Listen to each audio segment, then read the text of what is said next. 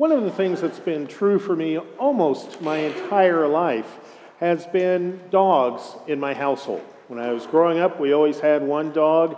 As an adult, we've had at least two most of the time, sometimes more. And dogs are fascinating because I love trying to figure them out. I love getting to know the different personalities, the different ways any individual dog might behave, what bribes they respond to, that sort of thing. And most of the dogs that I've had in my life are rescue dogs, which make them even more complex to try to figure out. They'll have unknown pasts, sometimes with a clue from the shelter or maybe from a vet's visit, but you never really know what's going on.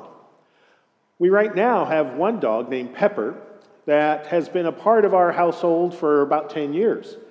Now, Pepper was advertised as a Labrador puppy, and I had always wanted a black Labrador.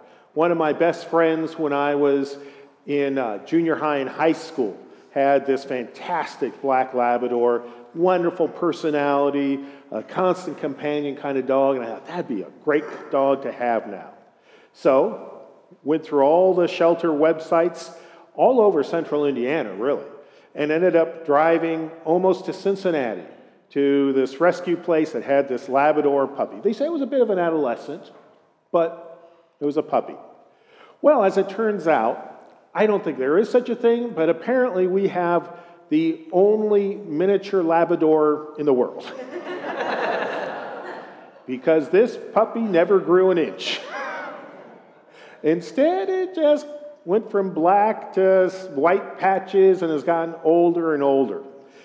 We do know from the shelter that she had had a very abused life, that she had been abused by humans and by bigger dogs, and as Kathy Gray would say, she had such a sweet face that we were going to take her probably regardless. We should have had a clue that something was going to be different when on the almost 90-minute drive home, she somehow managed to crawl under the driver's seat rather than be near any human.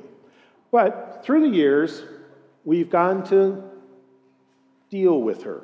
I can't say we understand her.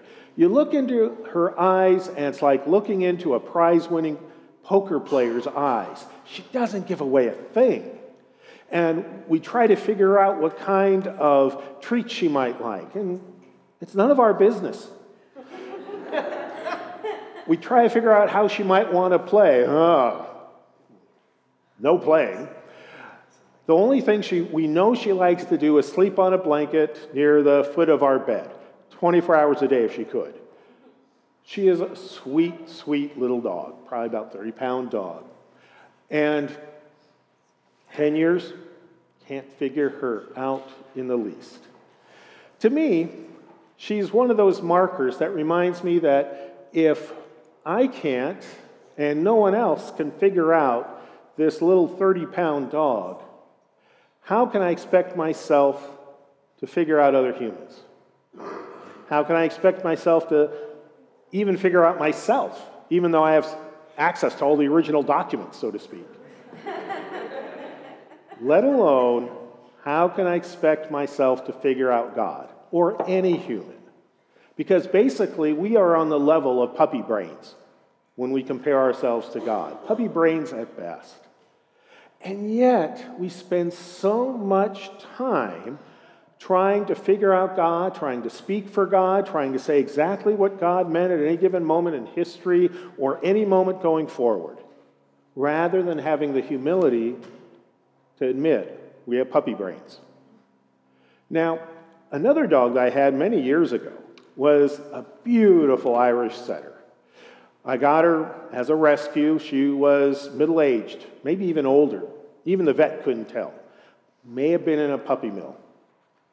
But she had a fantastic personality. Named her Gracie, after Grace Slick from the Jefferson Airplane. And she was the kind of dog that would lay down in front of the TV and want people to lay on her as a pillow. She was the kind of dog that when I went out to get the morning paper, she would just walk alongside me, no leash required, would never run away. She was fantastic. but she was dumb as a doornail. Dumbest dog I've ever been around for any consistency. She would run into furniture. She would run into couches, recliners, big pieces of furniture. And it was frequent enough that I actually, on one of her vet visits, asked the vet to check her eyesight because we didn't know how old the dog was. Maybe Gracie was developing cataracts. And the vet said, no, the vision's fine. And I said, okay, how about hearing? She did a hearing test. No, hearing's fine. I said, well, why does she keep running into furniture? And the vet kind of paused and looked at me and said, because she's a dumb dog. But sweet, so sweet. So what I learned, what I had to do, was whenever the furniture got rearranged in the house, and we had 2 little kids in the house, so frequently little forts were built, or the couch would be moved for impromptu dancing and that sort of thing. I had to take her by the collar and walk her around the house to see where everything was, because she would not remember, she would not perceive what the house was laid out to be at that time. So I could walk around, and sometimes it took 2 or 3 times, and then I could kind of sense the light bulb going off and her going, oh, okay, this is what it's now. And she would no longer run into the furniture until we rearranged it again and forgot to show her the way. Now, no offense, but that's how we are as human beings. We have such expectations about where the furniture should be.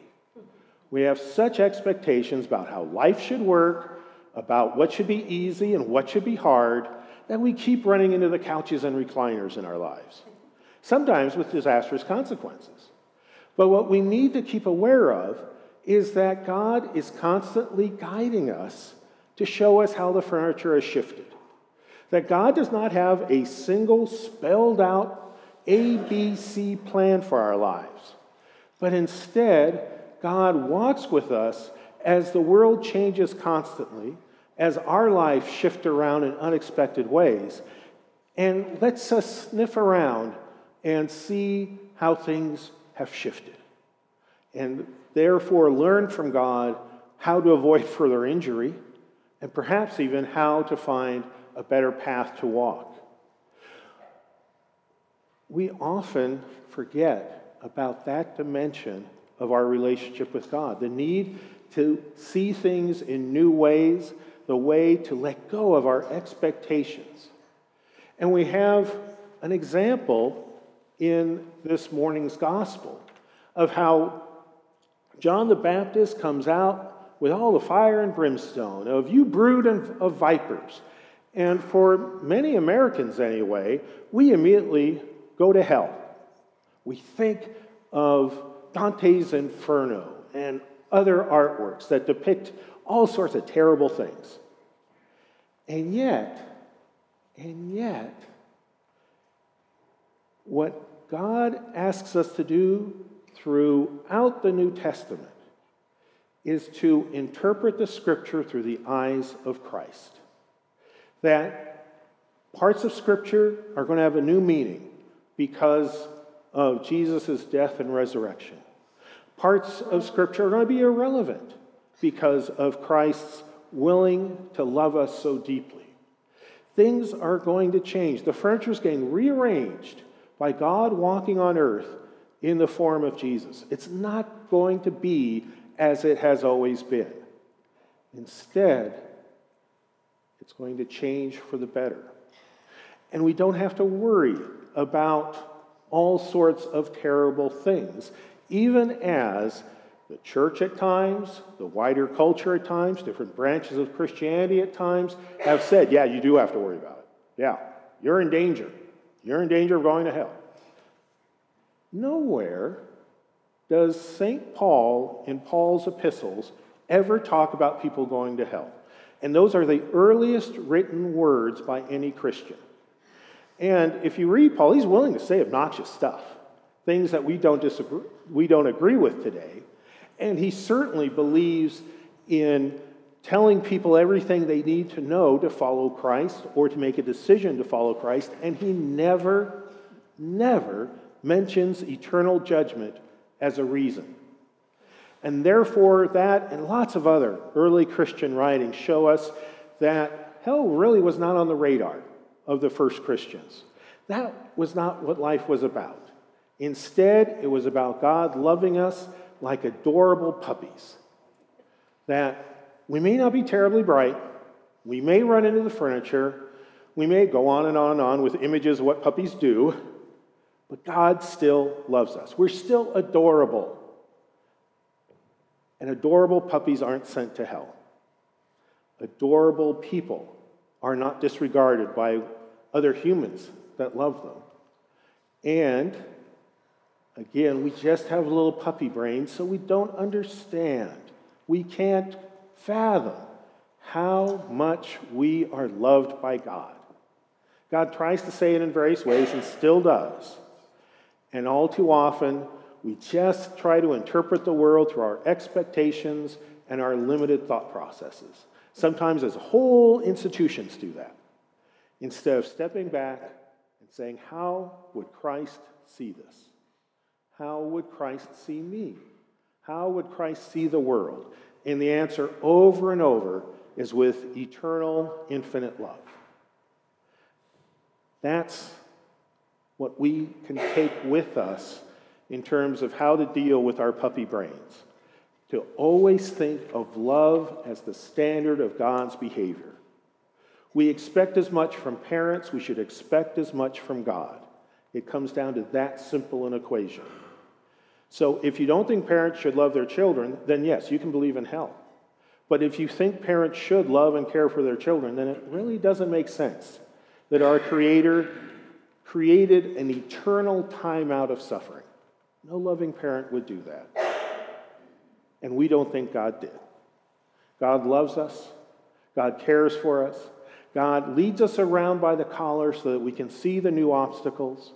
God cares for us so deeply that all we have to do is open our eyes, sniff around a bit, and see and feel and experience God's eternal love, God's eternal forgiveness, God's eternal provision for each and every one of us. Because that's who God is, and that's who we are. In the name of the Father, and of the Son, and of the Holy Spirit, amen.